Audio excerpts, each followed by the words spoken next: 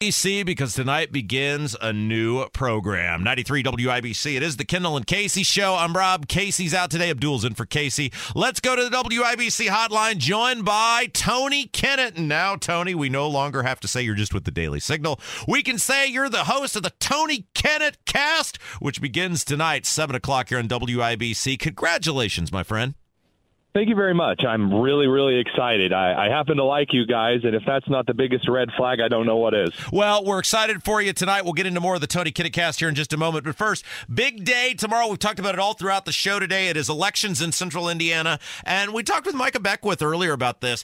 I just find these choices, whether it's the mayor of Indianapolis or the mayor of Carmel, there's just like no choices out there where I go, wow, what a barn burner of a candidate or candidates we've got out this year. No, I'm just kind of depressed about the entire thing. This election is the aren't you glad you don't live in Indianapolis election for guys like me who do not live in Indianapolis. I mean, you have Jefferson Shreve, who is a candidate, I guess. That's his entire qualification. And then you have Hogsett, who's ruined Indianapolis, and Shreve is doing his best to just be Hogsett, which is an incredible election strategy.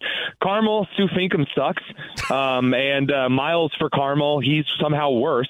Sue Finkham doesn't know what a conservative or a Republican is, yet she's somehow running. And Miles thinks that the KKK is still running around Carmel, Indiana. So, I mean, we're just living in the most insane of timelines, and everyone's getting dumber by the second. Yeah, we talked with Beckwith about this earlier. It's like there's no big ideas. And he kind of said, well, look, there are big ideas, but they're really big ideas for the Democrats. This idea that the Republican Party is running on tax cuts and government reform, and I mean, at a local level, it's done so. I mean, like there are no big ideas on limited government or smaller government or less expensive government on the Republican Party side in central Indiana. Well, this is the best part, because Holcomb basically proved why this strategy is complete and utter garbage in the last couple of years, where, you know, we're going to cut taxes and we're going to make Indiana a better place to live. And shocker, Indiana is the same place to live. It's not better. It's not worse. It's just the same. And that's the economic strategy of these establishment Republicans, because they believe that what they just need to do is kind of maintain the status quo. And I don't know about you, but there is a very common principle that if you are not moving forward, you are moving backward. And that is the current state of Indiana, because Republicans have not had a new idea since 92. And again, the person who told me this is former Speaker of the House, Newt Gingrich. Literally, he told me his very model that the Indiana Republicans are using is outdated. It is dying. And if Republicans keep trying this crap, they're going to start losing elections in places that were previously safe. Write it down. Yeah, Tony Kennett, our guest. Tony Kennett Cast begins tonight, 7 o'clock on WIBC. By the way, you got a big guest tonight? What are we doing tonight on the Tony Kennett Cast debut episode? Oh, one of the best journalists that I think in the country, Greg Price, is going to hop on. We're going to kind of parse election night shenanigans coming up. It's a really big night coming up for Virginia that's going to have some pretty big impacts on states like Indiana.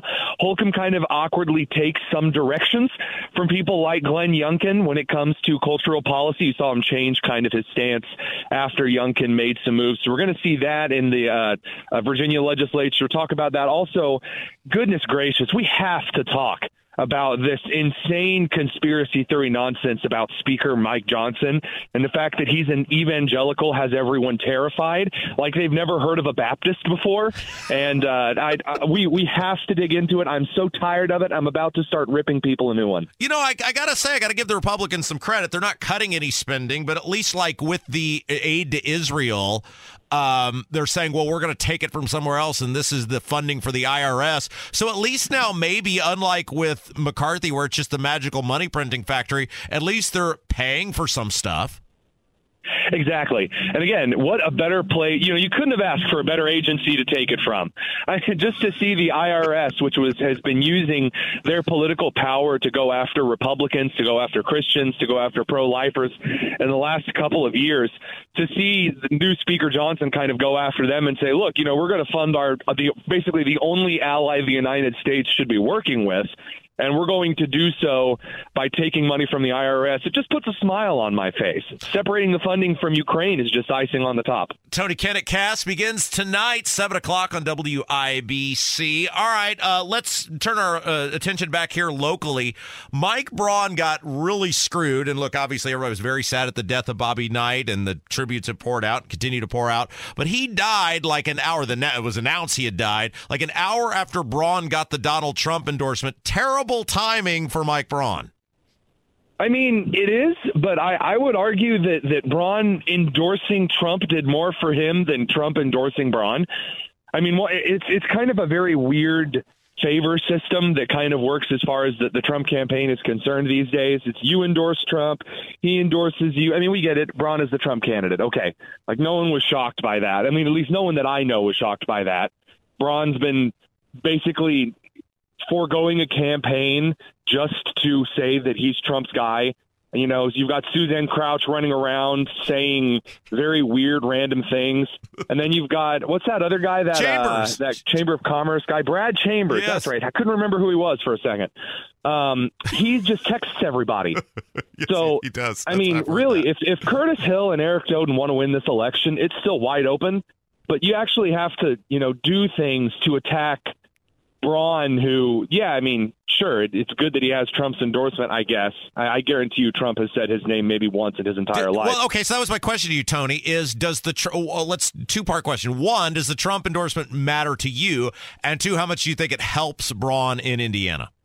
No, Trump endorsement doesn't matter to me. He endorsed Oz against Fetterman. Good point. Yeah, it's a good point. I just don't. It doesn't. The Trump endorsement to me is like slapping a brand new low price on a great value product at Walmart. Okay. I mean, it may be a decent product, but it's not a decent product because Trump says it's a good product. Trump sucks at picking people. Yeah. Trump has a lot of great traits. Picking people is not one of them. That's a great point. I give you his entire cabinet in the first administration. That's a great point. Okay, but does it help Braun at all, or is it kind of already assumed Braun's a Trump guy? I mean, I don't know. Maybe there's some culture warrior in northern central Indiana who was kind of pulling for Hill, but they have 547 Trump flags in their yard, and they're like, well, if Trump says we got to go with Braun, I guess we got. That's 3 voters in Indiana? Okay. That's not fair. Yeah. 15 voters if you include New Albany. But, I'm not really seeing it making that big of an impact. Tony, and I'll get you out of here with this. I want to like Curtis Hill because I think it would make Holcomb the most mad and the Holcomb people the most mad if he got in there. But he's got to give me something. And thus far, I haven't seen anything big or bold on anything economical so far. Any property taxes, nothing. He's got to give me something. Right, and I'm just not seeing it. Yeah, I mean, and it's crazy because we know that their people listen, all the people's people listen, and it's just do it. Just come up with something. Even if you don't believe it, just say I'm going to do something with property taxes. I have told campaigns, several campaigns are currently talking to me. I've told them multiple times, attack Braun, attack Crouch. That's all you got to do. You want to win? You just do that, and they won't do it. They are too afraid to win. Yeah, honest to God. And Braun has the issue. He's handing you the issue, which is he voted for that gas tax, which is so egregious, and people won't do it. I don't understand it. You know these people. Why? It's the lowest bar. It's just like the Indianapolis race. All you got to do is not be dumb, and I swear they can't do it. I've seen some of these rallies where we have to get back to good economic footing. You're in Indiana. We've had the exact same economic footing for 55 years. Yeah. What are you campaigning for? The past? Yeah. Well, look, I'm super excited for you, man. You're a great dude. You've been great to this show, and we're excited for the Tony. It is the Tony Kennett Cast, right? Yeah, that's what they're calling it. Okay, perfect. How long do you go before they think they're going to change that name? It'll depend on if I can sell any Rob Kendall T-shirts with that show name. Tony Kennett Cast tonight, 7 o'clock. Best of luck, my friend. We're all very excited for you. Thanks, dude. You guys take care. 93 WIBC, it's a Kendall and Casey show. He took in the 4 a.m. show at the Clark. Excitable boy, they all said. And he So there was another meeting at the Indiana State House on potentially legalizing cannabis. Did it get anywhere? Let's find out for a guy who was there, and he joins us now on the WIBC hotline. His name is Justin Swanson. He is the cannabis practice chair for Bose, McKinney, and Evans. All right, Swanson, it seems like we talk about cannabis reform. There was another meeting at the State House. Do you feel it got anywhere? So we didn't have official action taken on it, but I do, again, think every time we have kind of deliberate discussions about responsible cannabis reform in Indiana, we do move the ball a little bit further, but I'm sure not at the pace that a lot of the supporters would like at the end of the day. But overall, I think a really good discussion, and I think the committee learned some objective facts on some of the, I think, talking points from the prohibitionists that don't seem to add up. Okay, so this was last week at the Indiana State House. A lot of the power players were there. They took testimony. I think you spoke, correct? That's right. And what are we waiting on at this point? I mean, at this point, there's only 12 states in the union who don't have some form of legalization, medical or recreational. What other info do they need?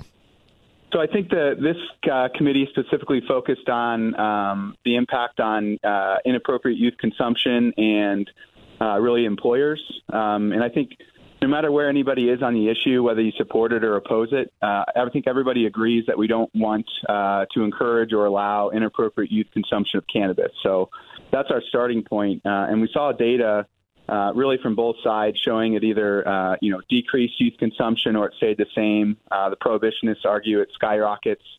And really my main point at the hearing was, look, it's time to end the war of the studies and paralysis by analysis and just look at the objective fact, Rob, like you stated. We're one of 12 states that haven't moved forward on this yet. And if any of these stats were true that the prohibitionists are throwing out there, then you would see some backwards movement on reform efforts in other states that have done it. Justin Swanson, our guest, he is the cannabis practice chair at Bose, McKinney, and Evans. We're talking about the big hearing last week at the Indiana State House about potentially finally moving forward on cannabis reform. How big of an obstacle does Holcomb remain on this? Because he is dug in on, I'm not doing anything until the feds do something, and the legislature is very often subservient to him. Is that still the case? So, I think there's been, again, very subtle shifts in some of the public comments coming from Governor Holcomb. I think maybe it was last year before session, he acknowledged that, he doesn't agree that, we should be ruining kids' lives over simple marijuana possession, especially those that don't necessarily have the time or resources to navigate the legal system successfully. So, in my mind, that kind of hinted to the legislature that, he wouldn't stand in the way of decriminalization as a starting point. But look, the reality coming in 2025. So, I think a lot of people are starting to look at that date as a major movement. Do you believe there's going to be is there any chance that this 2024 session, you just mentioned 2025, new governor, do you believe there's any chance we might get something this year? Or is it just, hey, this is a 2-year plan? So that's a great question. And part of my testimony focused on the fact that you can go right now in Indiana, you can be, let's say, a 14-year-old. You can go to a retail shop here in Indiana and buy a Delta-9 gummy, which is, the exact same thing. They can go across state lines and buy it at a dispensary, except we don't have any age restrictions on it or other quality control standards in place. And that's really referring to our hemp market. And so that was part of my testimony, was to say, look, we have a market here that the industry is asking for additional regulations because we're kind of they're tired of competing against people cutting corners and putting out bad products. So I do think there's a legitimate chance in 2024 to put proper regulations around our hemp market, which, I testified that, currently the state's pulling in about $44 million a year in sales tax off of right now. Justin Swanson, our guest, he's the cannabis practice chair at Bose, McKinney, and Evans, talking about that big hearing last week at the Indiana State House on cannabis reform. And look, it's always a doomsday scenario, right? Oh, you can't sell alcohol on Sunday. Everybody will turn into a booze hound. You can't have sports betting. Everybody will turn into a degenerate gambler. I mean, these things, they just don't come true.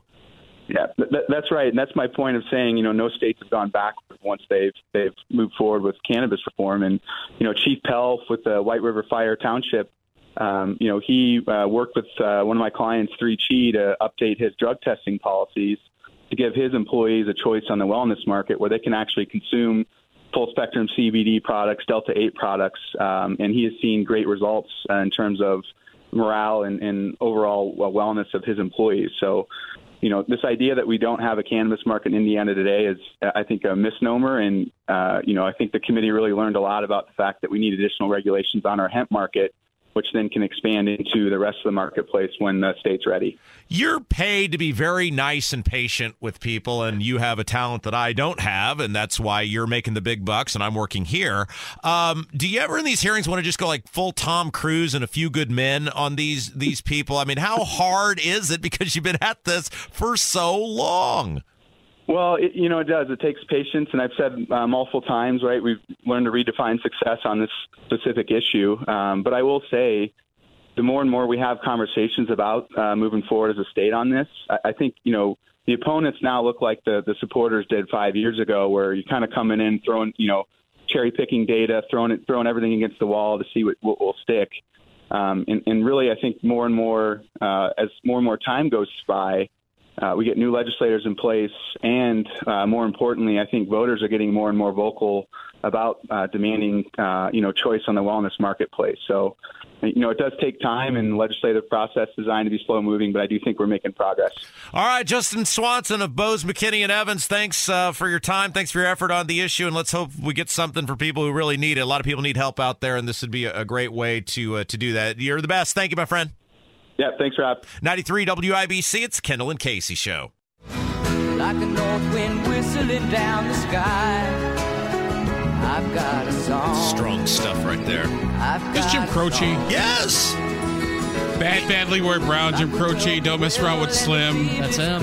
Jim Croce has one of the most underrated Christmas songs that you will never hear on the radio.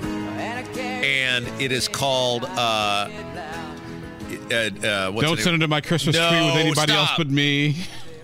What's it called? It doesn't have to be that way. That's the name of it. Yes, it doesn't have to be that way. It's a Jim Croce. Now, it's a love song, but as most Jim Croce songs are, but it's set at Christmas time, and you almost never hear it played on the radio, and I have no idea why, but it doesn't have to be that way is the name of the song, and everyone should just, at noon, because we don't care what you do after we're off the air. It's during Cat's time. We don't care, but go out and listen to it. Why do I get the I'm just kidding, Tony. I'm just kidding. Why do I get the strange feeling that when you're home alone when your wife and daughter are out doing something, productive mother-daughter time, you sit down, you drive to Danville, Illinois, bring back some stuff, and then eat your stuff, and then just listen to your Jim Croce and Bob Dylan all day long. Kev and I have had this conversation many, many, many times, and that is, Abdul, that most men are totally missing out on just a blank.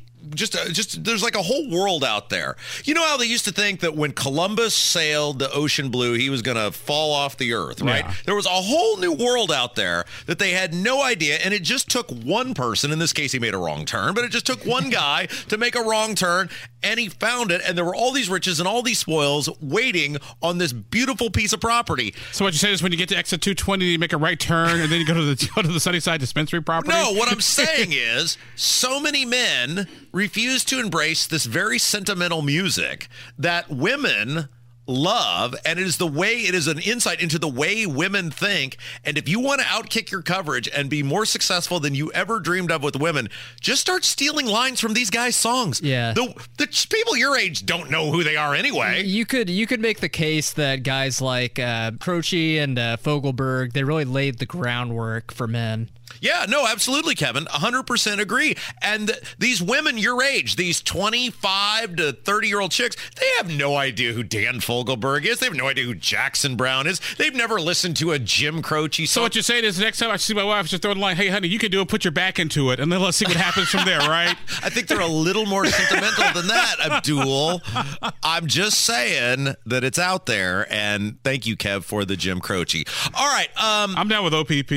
Yeah, I think we went about dating a little differently. Yes, we did. Okay, so Andrew Cuomo, you remember him? Yes. He was the governor of New York, and then he quit, right? He was in some sort of scandal, something, as it just seems like one governor after another in New York ends up in a scandal of some. It's like where you're from, Illinois. It just seems like one after another. Yeah. They're there, and then they're not. He was on, I forget what show this was. It doesn't even matter. He was on one of these talk shows. Maybe it was Maher. I think it was Bill Maher that he was on with.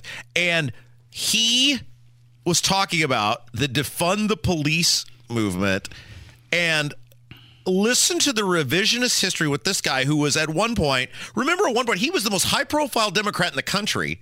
And he was like the guy that everybody during COVID, which was the height of the defund the police stuff, everybody was like, he would be a great president. Too bad it's Biden and not him. You remember all that? Yep, sure do. Listen to this revisionist bullcrap. We have a real crime problem in this nation. Well, after George Floyd, everybody hates police. Yes, you need better police and better trained police. But defund the police were the 3 dumbest words ever uttered by the Democratic Party. Well, And you have to... Point of parliamentary procedure here. Defund the police was a legitimate campaign slogan amongst people in the Democrat Party. 4 years ago, back in 2019, it was moving in Seattle, Atlanta, I want to say Washington, D.C., and Minnesota, and Minneapolis, a couple other places. Remember old Chaz Chop? And all the defund the police people got their clocks clean. Yes. And for this guy to be like, oh, boy, that was really... I guess I missed him being on the front lines of the pro-police movement there in New York during 2020. I'm trying to remember. Was he there? No, he wasn't. I'm sorry. I don't remember him there because I didn't see him there. Well, he was still governor in 2020. What year did he get? It was 2021, I think, that he got... But I don't ever recall him coming out publicly. No, I see what you're saying. No, good. None of them did. None of them did. And now these guys like this, when they're not there anymore, well, that was really stupid of everyone. And yet they won a whole bunch of elections. Well, no blank, Sherlock. Yeah. For that. Anyway, just thought that it'd be nice to take a stroll down memory lane. Abdul, have you been following this thing that happened over the weekend at the Capitol? Now, I'm not going to use the word insurrection, but by the standard set forth by our Democrat friends, it certainly seemed like an insurrection was taking place. The pro-Palestinian group that tried to climb the White House fence. You guys, it's not going to happen. Shaking and trying to scale the walls, and I mean, I'm just saying, look, if it works, if it's insurrection for one, doesn't it have to be insurrection for everyone? Yes and no. So my nice lawyerly answer. There were, yes, very good of you. There were literally, they estimated 100,000 pro-Hamas protesters, and they converged on the White House. They were, as we said, scaling the gates. There were many people chanting F Joe Biden, saying Israel doesn't have the right to exist. And Biden has a big problem here, doesn't he? Because these people, up until now, were kind of the base of the Democrat Party. Yes, they are. And the thing is, like I've said before a million times, I mentioned this earlier in the program today. Part of the problem is a lot of these folks, particularly younger people, have no historical perspective whatsoever of the Holocaust. Back in the late 1920s, early 1930s, or before that. How folks of the Jewish faith have been treated, particularly in Europe and Eastern Europe, over the past 6,000 friggin' years. So this dude, what's his name? John Feiner is his name. He's a deputy NSA advisor, and he was on one of the weekend talk shows. And boy, I bet he got in big old trouble for this. He admits that there are anti-Israel views all over the left, including in Biden's own administration.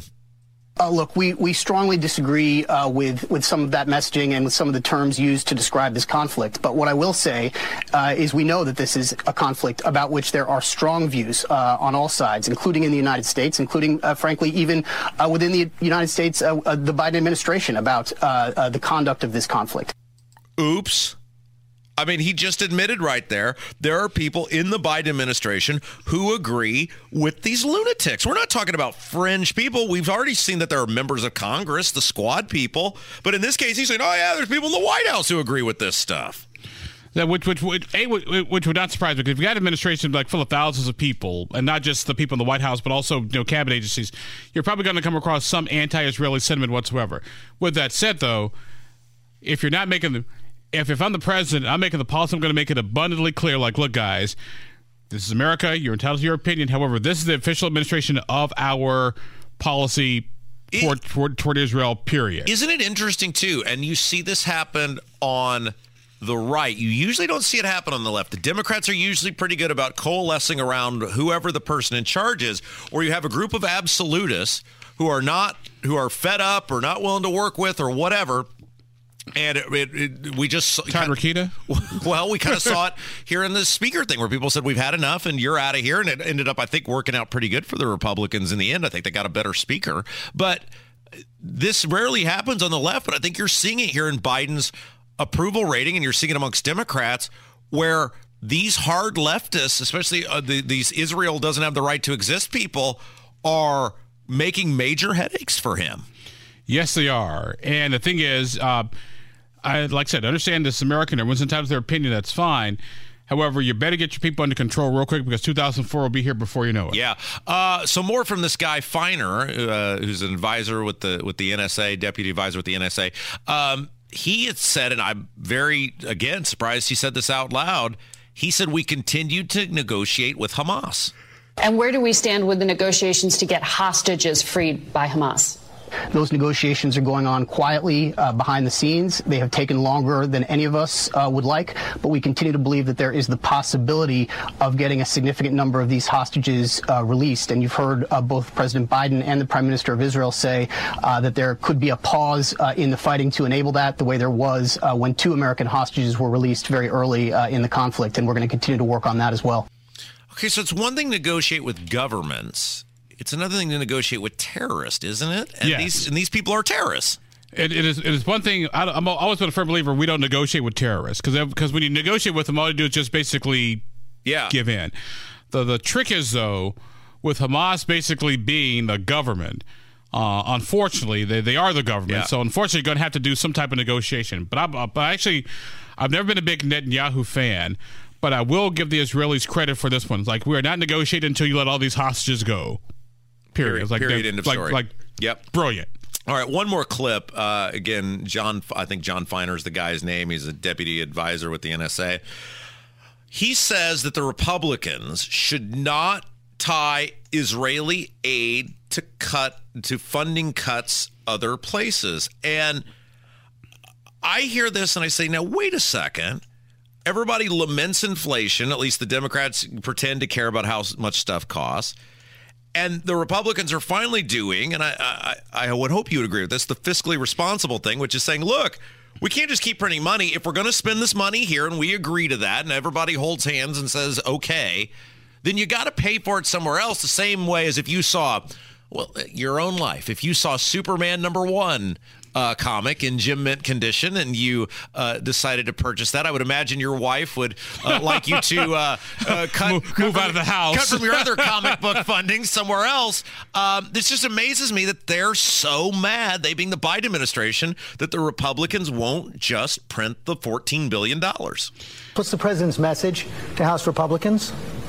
I think the message is pretty clear, that it is not good for the United States, good for the region, or good for Israel to tie emergency assistance to Israel to what we consider to be essentially a partisan request for a way to offset that spending. We think that is basically without precedent in recent history, and we don't support it, and are urging members of our party and members of Congress from any party not to support it either. How do you ever get this thing under control if every time just something else comes up, you say, well, you can't cut from anywhere else. You've got to just print the money here. You never get yourself out of this. What I would take from existing appropriations, but I wouldn't just target the IRS. I take it from across the board. That's how I do it. That way they can't say you're singling out one agency for partisan reasons. Like, no, we're taking it from across the board, period. All right, we got to take a break, but before we do, did you see this San Francisco 49ers player posted how much of his check goes to taxes? Did you see this? This guy plays for the San Francisco 49ers, and he posted a game check. Now, he makes $393,055 a game, so don't like cry for him. He's not in a soup line anywhere. Eric Armstead is his name. And 49.3% of his check by federal, state, and local taxes, Abdul, 49.3% of his game check goes to the government. My question is, how much does he get back, though? Well, that's a good question. I don't know. I would think in San Francisco, probably not a whole lot. Because I'm assuming that if you're paying an effective tax rate of 49%, after deductions and exemptions, it's probably about, I would say, low 30s and some change. All right. Let's take a break.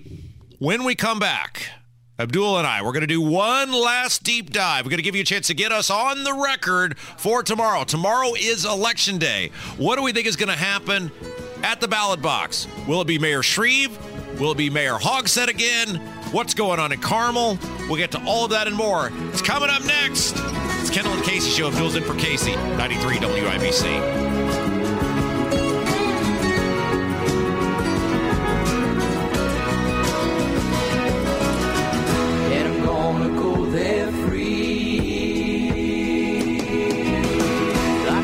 I am and I'll always be. I've got a dream. I've got a dream. They can change their mind. You got time to think of the ones we love while the miles roll away. 93 WIBC. It is the Kendall and Casey Show. I'm Rob Abdul's here. Last segment of the day, Shabazz, and so I thought we would wrap things up kind of where we really started things early on in the program, which is, hey, Election Day, and we've touched on this with people throughout the show today. Election Day is tomorrow. The big one is the mayor of Indianapolis. You got data saying voting's way up, but it doesn't seem like Shreve's given people any compelling reason to vote for him. What do you think's going to happen tomorrow? Well, like I mentioned earlier, it's an interesting dynamic because on the one hand, the number of registered voters since the last mayoral race is actually down about 9,000 registrations. Now, some of that's people moving, some of it is voter cleanup, but it's down 9,000. However, early voting is up by almost like 10,000. Yeah, which so I'm still trying to figure out what's caused this dynamic to take place. We'll have more information once the show's done because early voting stops at noon. Yeah, and there's no other like hot button thing going on out there where you'd say, well, people are voting to vote for this. I mean, the mayor is the thing, right? And like I said, it's either voting for the challenger or against the incumbent because there's really not a lot of enthusiasm for either candidate these days. Like I said, Joe's on his second, trying to go for a third term, and third terms, like I said, are always hard to do to begin with. Jefferson, while a sharp guy has had trouble, in my opinion, making that emotional connection to sort of ignite, and sort of spark those voters into wanting to vote for him. So I think both of them have those particular challenges. It'll be interesting to see who actually came out and voted, because I did a story over the weekend which actually raised a whole bunch of eyebrows amongst the political class on early voting stats. And that Republicans actually have, for the first time in a very long time, according to my analysis, and granted, this is a lot more art than science, but still there's a little bit of science in both. The number of people who pulled an R ballot in the primary is actually ahead of those who pulled a D ballot in the primary. And ours are up like 6% in absentee ballot. By my guesstimate, it's about a 3% actually ahead in early voting. So that's the first time that's kind of happened in, almost 20, 30 years. If it's a Shreve vote, is it just the Hogsett sentiment, anti-Hogsett sentiment is that strong? Or are there people out there that are like, we're super excited about voting for Shreve? There's some of the diehard people who always vote Republican. I mean, if Jesus was a Democrat, they'd still vote Republican. So just to give you an idea. However, I do think on the one hand, this is about Hogsett. I really do, because re-elections are always about the incumbents. Yeah. And when we polled, Hogsett only had about 46% of the Democratic base at the time. Now, granted, he went on to win because he spent a bunch of money to beat Robin Shackelford. But I really do think it's about Shreve. I think he's got. I think if Hogsett wins, it won't be the 75-25 we saw 4 years ago. It's not even going to be Cindy Carrasco, Ryan Mears, right? No. I think this will be a lot. I think if Hogsett wins, I think it'll be under 55%. How much? And we have been one of the few media outlets consistently talking about this. But look, we clearly have a reach, as you know. How much of this is Hogsett's refusal to say where he was during the riots? I mean, is that something that's like it's just your audience and that's it, or is that a bigger deal to the people at large? I think it's a bigger deal, but in a little bit of a different way. Yeah. I had a conversation with a poll worker the other day, a really good friend who I trust implicitly, lives on the east side of town. Had a conversation with an older African American gentleman. I'd say like mid 40s. I won't say older because that's in my age group. But he was a more experienced voter. Let's put it that way. Yes. And he said he was mad about the George Floyd riots. And what he was mad about wasn't the fact that necessarily where was Joe Hogg said. It was that the city didn't do anything. He's like, not about the daytime protesters. He thought that was fine. It was like the nighttime protesters. That's where he had an issue. And Hogg said was nowhere, didn't speak out, nowhere to be seen. And that I thought was interesting. Not so much whether he was, in rehab or wherever all the rumors are, the whole 9 yards. Let's just go ahead and call a spade a spade. But that's what he was mad upset about, that the riots got out of control and the mayor was nowhere to be seen. All right, real quick. There is another big mayor's race going on in Carmel. The Democrat strategy has been very odd. They've gone after these Moms for Liberty, and now there's this thing with the KKK mailer.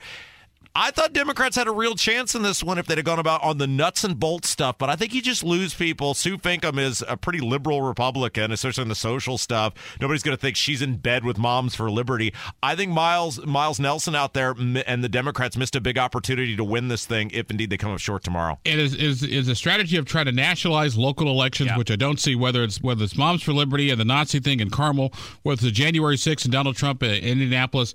That to me says you don't have the issues that you need to run locally, so now you got to bring up a bogeyman. Yeah, it's like the Hawks is running ads tying Shreve to January 6th and Trump, and it's just like I'm watching this going, I'm not a Shreve fan, but that's ridiculous. Yes, and for some reason, and apparently, I mean, it'll get the base all stirred up with regular voters and like whatever. Yeah, and the same thing with Sue Finkham. I'm not a fan of hers at all. I don't think she's going to be a very good mayor, at least for the sort of government I would want. She'll be great. But I knew you would love her. But I'm just watching this going, boy, it almost would make me want to vote for her, how ridiculous she's being treated. Exactly. All right, what's going on at IndyPolitics.org before we tell you to get the heck out of here? Just basically keeping track of all the voting data. We'll have our updated voting data probably a little bit later this afternoon. All right, the one and only Abdul Keeps You Boss. Thanks for being with us today, my friend. Hey, thank you. That's going to do it for us today. Thanks to Abdul. Thanks to Kevin, as always, doing a great job. Thanks to you for listening. Have a great rest of your Monday. Jim Merritt will join me tomorrow, and be sure to stick around. Toady Cats coming up next. It's Kendall and Casey Show, 93 WIBC.